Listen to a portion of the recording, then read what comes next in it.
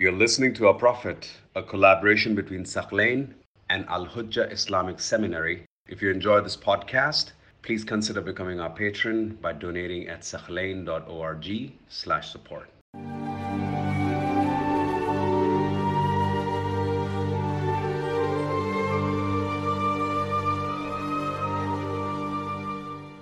In any case, the Muslims got defeated, the pagans got defeated.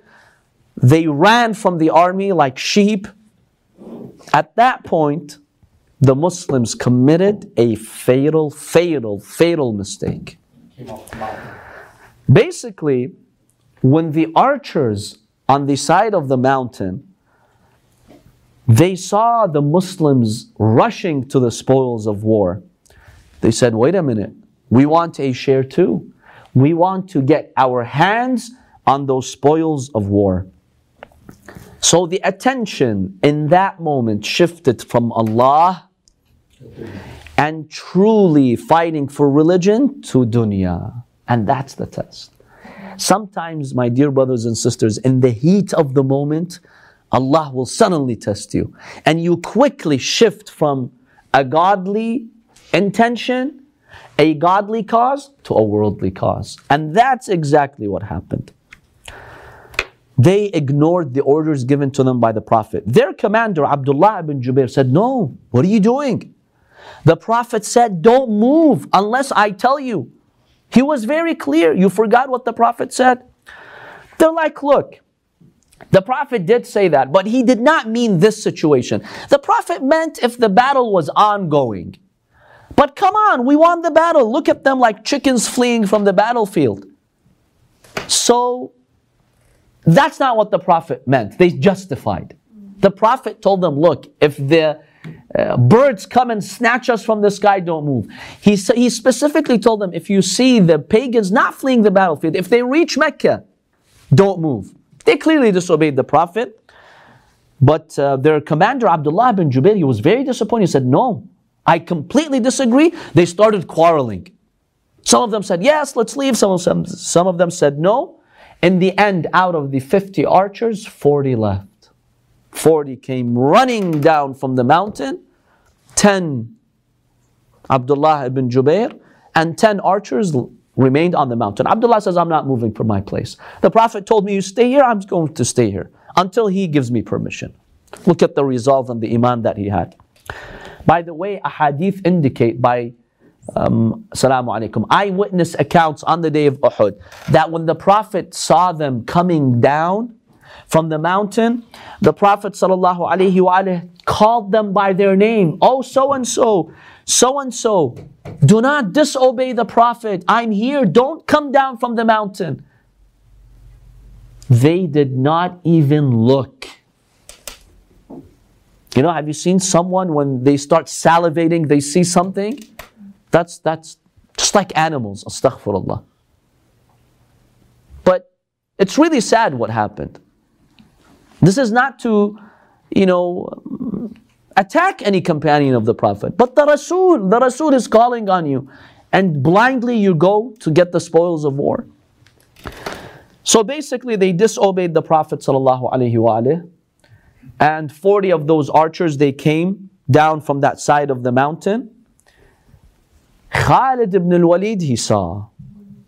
He was instructed, if the pagans get defeated, we're losing the battle, go with 200 horsemen from the back of the mountain and make a surprise attack. And that's exactly what he did. When he reached the side of the mountain, he only saw how many archers? 10. It's easy. 50 can ward them off, but not 10. So they attacked those 10. So their commander, who was Abdullah ibn Jubair, and those 9 with him, they were immediately martyred. All 10 were killed because they were no match. 10 cannot do anything towards 200, especially horsemen. 50, yes, they could have, but not 10. So they killed those 10. They made a surprise attack. And Khalid ibn al-Walid came from the back of the mountain with 200 armed horsemen. And what did he see in front of him? Muslims are running without a sword, without anything. They're running towards the battlefield to collect the spoils of war. So he charged at them from behind, killing them one after the other, slaughtering them on the day of Uhud because of the fatal mistake that those archers committed. So they encircled the Muslims from all sides. When the pagans who were fleeing, they saw Khalid ibn al-Walid making this victory, that boosted their morale. All of them came back to the battlefield. See, initially, Imam Ali's victories pushed them away. But once they saw Khalid killing the Muslims, this gave them a new resolve, a new sense of commitment to the battle. So they picked up their swords, they came to the battle, and they circled Muslims from all sides.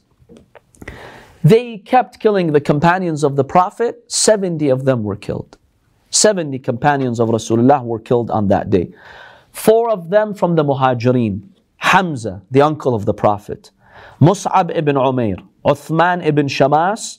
Abdullah ibn Jahsh. These 4 from the Muhajireen were killed, and the others were from the Ansar who were killed.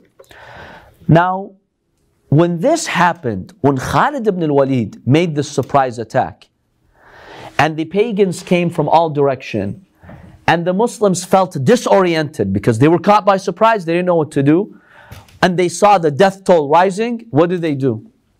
They fled. They fled the battlefield, except a few. 5, we'll talk about them. One of them was Imam Ali ibn Abi Talib alayhi salam, Abu Dujana, Sahl ibn Hanif, and a woman that we'll talk about later.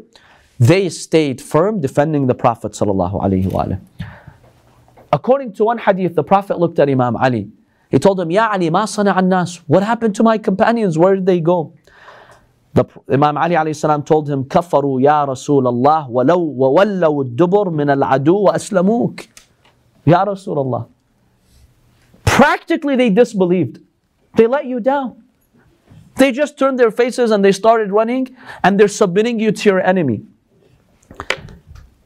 The Prophet sallallahu alaihi wasallam told Imam Ali, why didn't you go with them? The Imam alayhi salam told him, Ya Rasulullah, adhab wa ada'uka ya Rasulullah. I go and I leave you here. Akufrun ba'da iman. I should disbelieve after having faith. Basically, the Prophet was showing what the others did. Otherwise, he's sure of Imam Ali. Then he says, life is not worth living after you, Ya Rasulullah. I'm not going to move from my place until I defend you. Until I die, or Allah gives us victory. I'm not moving from this place. Then the Prophet ﷺ saw an entire division charging at him. So he told him, Oh Ali, defend me from this division, from this group, from this massive army that's coming after me. So the Imam ﷺ, like a very valiant warrior, he kept warding them off and defending the Prophet.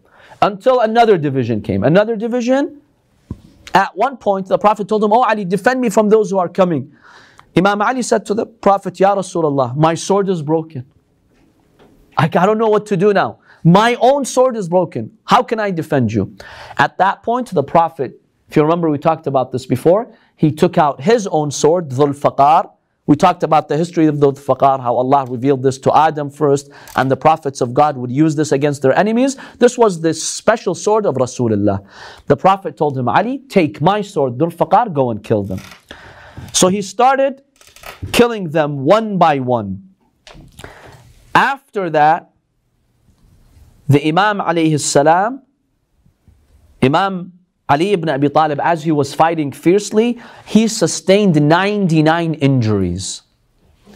Some hadiths indicate the wound would be so severe, parts of Imam Ali's body would be cut by the sword of the enemies, it would fall on the ground. The hadith from the Imam says Jibra'il would come, he would pick up the flesh of Imam Ali and put it back in its place. Because the Prophet was this close to being killed. And really, Ali ibn Abi Talib, along with just 2 or 3 others, they were fighting with their last breath.